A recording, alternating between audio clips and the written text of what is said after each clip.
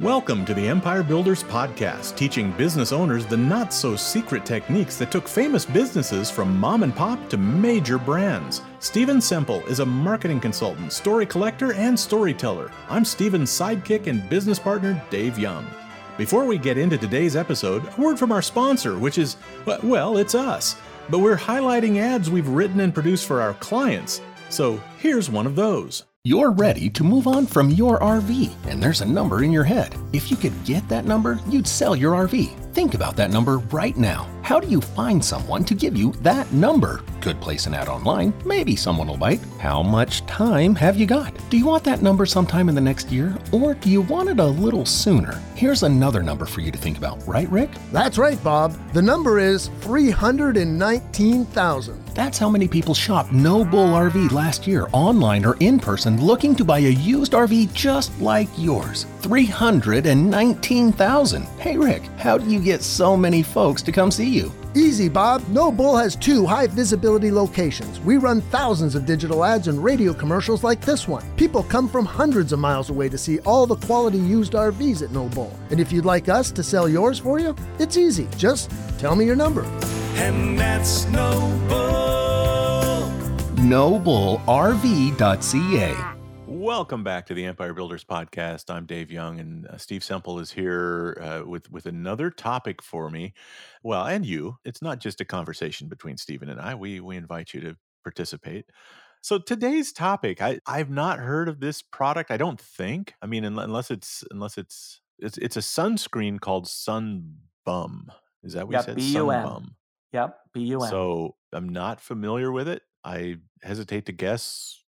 Let's hear the story. The reason why you want to listen to this story, so let me tickle your interest, because there may be a bunch of people who may not have heard about this business. It was founded in 2009, and 9 years after founding, it was sold to S.C. Johnson for the tune of $400 million. Nice. That's Do a I now cool have your payday for some- attention? Oh, absolutely. Tell you why I haven't heard of it. I came indoors in 2009 and I haven't gone out again since. Yeah, That may be that's it. So it said, founded in 2009, 9 years later, sold to S.C. Johnson for $400 million. So when you see something like that, it catches my attention. So one of the main players behind Sunbum is a guy by the name of Tom Rinks. And Tom grew up in Long Beach, California, and then he moved to Grand Rapids, Michigan, where he studied art at Hope College. And after graduating from college, he worked at a chain furniture store where he was on, straight commission, one of these eat what you kill stores. Mm-hmm. But he did well enough. He was able to support his wife. She was able to stay at home with the kids. And he talks about in interviews that this was really important because he learned how to sell. And it's so important knowing how to sell. And he really learned how emotional the sales process is. So 5 years after being at Art Van's Furniture, he becomes a sales manager. And part of the reason he becomes a sales manager is he learns what to do to make sales. So an example is, if you have a woman sitting on a leather couch, he would send over a guy to talk to the woman and talk to her about how soft and sexy and smooth the leather is. If there was a man sitting on the couch, he would send a woman over to talk about how strong and cool and rugged and sexy the couch is. But that it would use that language. If it was a family, he would send over you, Dave, an older guy, to talk about how good an investment it is. He would send over an older guy to talk about how great an investment it is and easy to clean. Oh, yeah.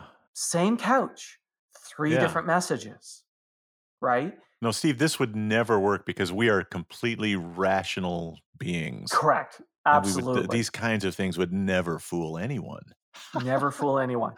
But what he keyed into onto, it's what the customer wants to feel. Yeah. So it's what they want to feel about the product. He would even do things like he would do announcements of furniture pickups, even if there was none. Furniture pickup in, Bay 3 for, the Johnsons, just to create this impression of things selling. And he found when he did that, they sold more.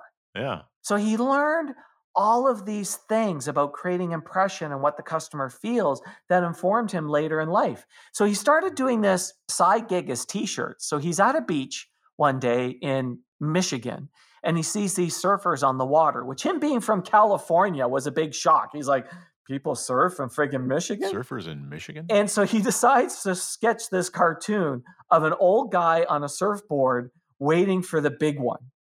Right. And he titled it Surf Michigan. So he created this t-shirt called Surf Michigan. And the whole thing was waiting for the big one with this old guy on a board. And one day on his lunch break, he decides to call Myers, which is a big store in the Michigan area. It's kind of like a Target, right? Yeah. Yeah. And he asks to speak to the surfwear buyer because he's a rep for a surf line, is how he positions himself. And he gets a chance to do a presentation. He's in Meyer, and he goes into the room where he's supposed to. There's this great big huge rack where you can put all your wares out to show the buyer, and he has this one T-shirt that he hangs up on the rack. And when the buyer comes in and looks at the one T-shirt, he comes clean with the rep, and he says, like, I'm not a rep for a line. I was just at the beach, and I created this one T-shirt. But you know what? She decides to look at it anyway. She looks at it and she buys 1,800 of the shirts. There you go. He then goes out and he buys 1,800 Hanes T-shirts and takes them over to a local printer. He's got to make them now. Yeah, they've been sold. Has them printed. And he does this for a couple of years. Okay. And the next thing he notices, he's in Ann Arbor and the basketball team, like the Michigan State basketball team, is doing really well and it's really blowing up. And he looks to buy a Michigan shirt with a basketball and he couldn't find anything. So he goes to the University of Michigan and he gets a licensing, which today would not be possible. Like he literally went to the university because at the time it was done in-house at the school. Today it's now all centrally run. But he creates a T-shirt called Slam Dance for the University of Michigan, which is a guy swinging from a rim. And he took it to the university and he sold a bunch of them on campus. He went to the campus stores and he ended up selling like 10,000 shirts. He does this with a couple of other schools. And in the process of doing this, he meets a guy by the name of Joel Shields, who's also making shirts and doing these really great designs. So they decide to start a company together. But the stuff wasn't selling all that well. Then one day he saw a picture of Madonna with her Chihuahua called Chiquita. And so they decide to make this line of shirts called Psycho Chihuahua. So they make this like psycho looking Chihuahua and they put these words on it, things like bite me, big dogs suck, stuff along that lines. And they end up selling tens of thousands of them. So they go to this superstore for apparel and it's just blowing up. And then they decide to go to a licensing show in New York. So it's one of these shows. It's held in the Travis Center in New York. And they get a booth. And it's one of these shows where everybody goes to who wants to do licensing. And there's lots of buzz around it. And Taco Bell come to their booth. And they decide to do a licensing deal with Taco Bell. So they do these designs. They create these commercials. They create toys, all sorts of stuff. And one day, all of a sudden, Taco Bell stops taking their calls. And they've been designing these TV commercials and all sorts of things for them. And this is 1997. And so they thought the idea was dead until one day the ad runs. Do you remember the whole Taco Bell? Quiero, Taco Bell, yeah. They created that idea. Okay. And the first 3 commercials were exactly what they created. But Taco Bell cut them out of it. So they decide to sue Taco Bell. And it takes them 5 years, and they end up suing Taco Bell for $40 million. Stay tuned. We're going to wrap up this story and tell you how to apply this lesson to your business right after this. Nice one. Thanks. We should do this more often, man. I wish we could. And why can't we? It's my business. What about it? Thought everything was good. It was. Do I hear a but in there? Sales have started to flatten, and we're down over last year. Oh. Can't figure it out. Tried a bunch of stuff. Putting in more time doesn't seem to make a difference. Yikes. It's frustrating. Have you spoken to Steven? Who? The host from the podcast we just interrupted? No. Why not? I thought you were trying stuff. I am, but what's Steven gonna do? He'll work with you for free. You mean that starter session thing? Yep. I don't know. What do you have to lose? Not much, I guess. So, you gonna book one? Yeah, why not? Where do I do it again? I think you can do it right from this podcast. Cool, thanks. You bet. We really should do this more often. Golf more or interrupt this podcast? Over to you, Dave. Book your starter session on this podcast's website. Just visit theempirebuilderspodcast.com and click on Get Started. Let's pick up our story where we left off, and trust me, you haven't missed a thing. So my recollection of that campaign, and correct me if I'm wrong, like it didn't actually bump Taco Bell's sales, but it did spike the sales of Chihuahuas in the U.S. And you're right. But the other thing it did is it actually killed their t-shirt business, because they had that psycho Taco Bell t-shirt business, and suddenly it's the knockoff and people wanted the real stuff, right? So their business like literally dies. They end up shutting it down. They do sue Taco Bell. And in this process, Tom Rinks meets Rene Canetti and they become partners. And Rene's from Copenhagen and he does these great brand designs. And they get involved with this nonprofit that they're working with. And from the result of the nonprofit in 2007, they decide to start a branding agency together. And the deal that they did in this branding agency is they would always get a piece of the company. So they would do the work for a fee plus get a piece of a company. And they did all sorts of brands such as high-end tequila. Then in 2009, they're approached to do sunscreen. And it's a friend from school days, and they're asked to take a look at it. And there's quite a wealthy backer to this whole business. And they had a name and a concept, but it was losing money. And the name was terrible. The names were terrible. The concepts were terrible. One of the names was called Sunbum, and it was clip art of this guy hanging in this hammock. And basically, Tom Rinks says to them, these ideas are absolutely terrible. Absolutely terrible. They asked him to look at it, and he knew the beach world, and he saw this gigantic hole. There was all these big players, but there was no interesting, authentic brands. So at first, he ditches all the names. At first, he ditches them all. And here's how his process is. It's a 3-month process. They do a month of research, a month of thinking, and a month of design. And one day, they're looking around, and they're going for lunch, and they pass by a museum of contemporary art, and they saw furniture. And they were really attracted to the wood grain and curves. And so they decided to put a wood grain pattern on the bottle. And if you look at the bottles today, it's got this wood grain pattern. Yeah, so while we were talking, I Googled them just to see the images of the product. Yeah, and once I saw that, I know I've seen this product before. I do go indoors in stores and Walmarts and things like that. And it's like, oh, yeah, there's the sunscreen stuff. Oh, yeah, I recognize it. And like what often happens with you and I, Dave, and we were sharing earlier about how there's a new client that we're working with where I started off hating the name and then all of a sudden something happens and you end up loving the name because you can create a campaign around it. He hated the name Sunbum until he came across this idea of trust the bum, protect your lazy bum. Then it all came together. And he's like, wait a minute, we can make this work, but we need a character. He was like, we need a character and not a surf character because that's too on the nose, right? And again, we often talk about these things where if it's too on the nose, it's not interesting. They created a monkey and then it ended up becoming an ape. And they looked at all sorts of different art designs and they ended up landing on Japanese street art. And so they looked at it, they created this monkey that's this kind, or not this monkey, this ape, that's kind of this Japanese street art who's this badass ape wearing glasses that just stands out, just totally stands out. So what they started to do is they created the image of the ape, no words, but could be put on anything. Didn't even say Sunbum. No words. You could put it on footballs, you could put it on hats, you could put it on towels, had no names. And they would go to a surf area and just sticker the crap out of everything. They would put the stickers wherever they could find it. And so they went to the surf expo in Orlando and there was this great buzz for Sunbum. People kept coming up saying, I want more of the stickers. I want more of the stickers. And this created this whole buzz around Sunbum because people were asking, like literally radio stations would be getting calls going like, what is this ape that we keep seeing everywhere? Oh, wow. That's awesome. So just guerrilla marketing. I mean, that's the literally guerrilla marketing. Literally. Here's the part that was really, really interesting is they would create these ones without the name. They were bold enough to do it without the name. And this created this real buzz. And in the first year, they sold $100,000 worth of product. In year 2, 1.1 million.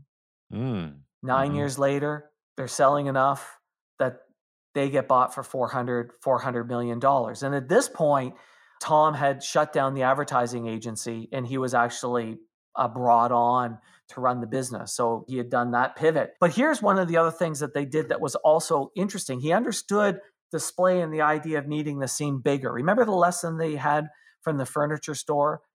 Stuff selling out the back, making it seem bigger. So when a store approached them to run their line, they couldn't just pick up a couple of things. They had to take this entire display. So they built this display that had frisbees and footballs and a gorilla on the top of it and all sorts of product.